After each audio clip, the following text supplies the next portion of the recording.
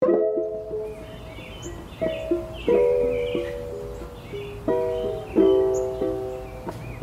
Rogue Academic here. Hope you're having a good day so far.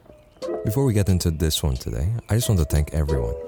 We are currently at 15 subscribers on YouTube, and if you're listening on any other platform like Spotify or Anchor, let this be the video that gains your support by hitting that follow or subscribe button. I'd really appreciate it. I hope eventually I can go full-time with this, because that's my goal. You can also find me on Instagram and Twitter as Rogue Academic. Make sure you turn on post notification so you don't miss any uploads, and that said, let's get into it. So in case you guys don't know, I'm actually from a third world country, somewhere in Africa. The third world, it's a peculiar place. A lot of people are living below the poverty line, poor infrastructure, and inadequate allocation of resources, gullible government, and the list goes on, really. In an event of World War III today, the third world would either be bystanders or victims because of their powerlessness, and frankly a joke on the international stage. The powers that be like to give the public impression that they do give a fuck about the developing societies. They actually don't, and many are quick to blame imperialism and other historic horrors for the state of things in the third world. And there's no disputing or trivializing the effect that has had.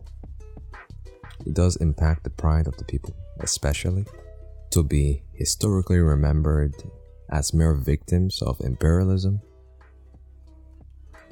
has its detrimental effects on both sides of the aisle. You have those that were enslaved, and you have those by today's moral standards who are merely seen as psychopaths for being these conquest-hungry mongers that didn't know the line and had no moral bearing whatsoever.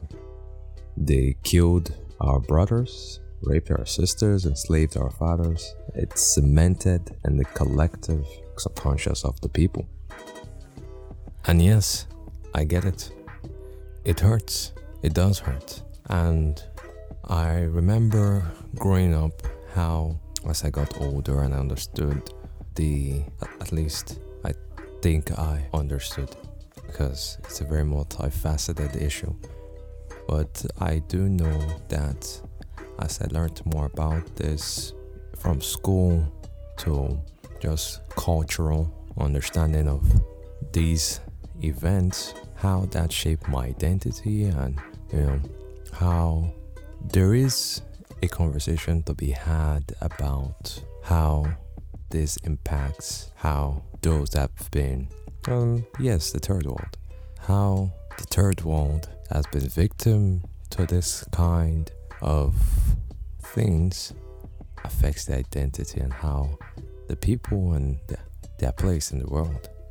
It does hurt to remember and hear, but realize this.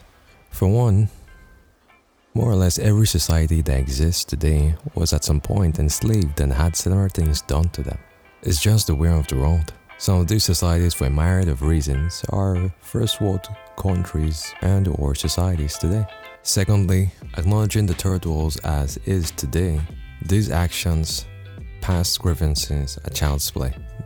Seriously, the negligence of the government has sold more pain than this. In some cases arguably worse than the colonials you may have been taught to despise. The fractured, groupish thinking of the people that makes them betray themselves, mostly along tribal lines. The same tribal lines that was exploited by the colonials to divide and conquer through indirect rule. So when the state of the third world is attributed holistically to the other, and by the other I mean there is no accountability for their role in their own enslavement, however that might have manifested or however small it might be. because it's not small at all, if we're being honest. Till this day, the colonials might have left, but their essence still presides over the affairs of the people and leadership in the third world. So it's worth noting where we choose to point our fingers. That said, the question is, so does the third world still have a chance? Can this still rise from the ashes and ascend to be a prime example of what, at least attempts to be a prime example of what an ideal society, or something like an ideal society should be? Here's what I think, and probably to help you see things a bit differently. Don't think of the third world as merely a definite state of things. Think of it as a phase. Here's what I mean. At the beginning of this video, I mentioned some things that are associated with the third world, that the third world is characterized by. Said poor infrastructure, inadequate allocation of resources, and all that stuff. Realize that all first world societies were at some point also like the third world and would have been characterized similarly. So in other words, you can think of society's developmental phases as a shift from third to first world. When you come to this realization, maybe it's obvious, maybe it's not, I do not know, you will understand that a lot of issues the third world faces today was also faced by the first world countries at some point for them to ascend to where they are today. Secondly, it's good to acknowledge that the third world does have an advantage over the first world.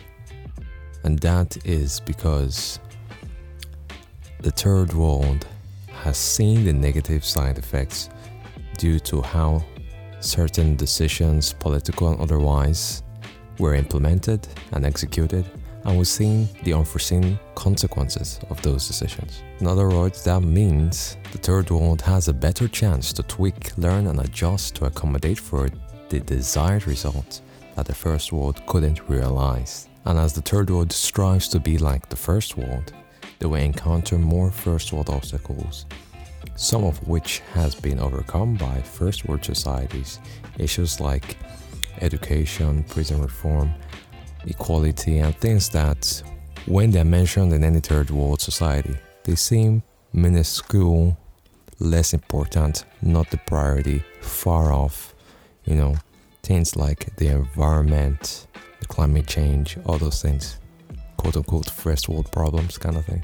So because a time will come when the third world won't be the third world anymore, and would have to address those problems and be an active participant in the global community that's striving to alleviate those problems or curb them. And we've seen what other first world regions that are aspiring to do the same have done, and we can look to them to assimilate what they've done and tweak when necessary and implement it as we see fit, So that aside, when it comes to things like bolstering the economy, you can look to the US and etc. When it comes to things like equality, we can look to Finland, Switzerland, those kind of things. So I think that's about it. Those are my thoughts about that. This is a very simple representation of what has to happen to make these possible, obviously. Obviously, I realize that things aren't that simple. It's much more complicated than that. But tell me what you think. Have you thought about this in this way before? Is what I said true? Did I miss something? The point of all this is to have a conversation, to start something, create an avenue for this dialogue. So share your thoughts below. Thanks for listening or watching. It's The Rogue Academic and signing out. See you guys later.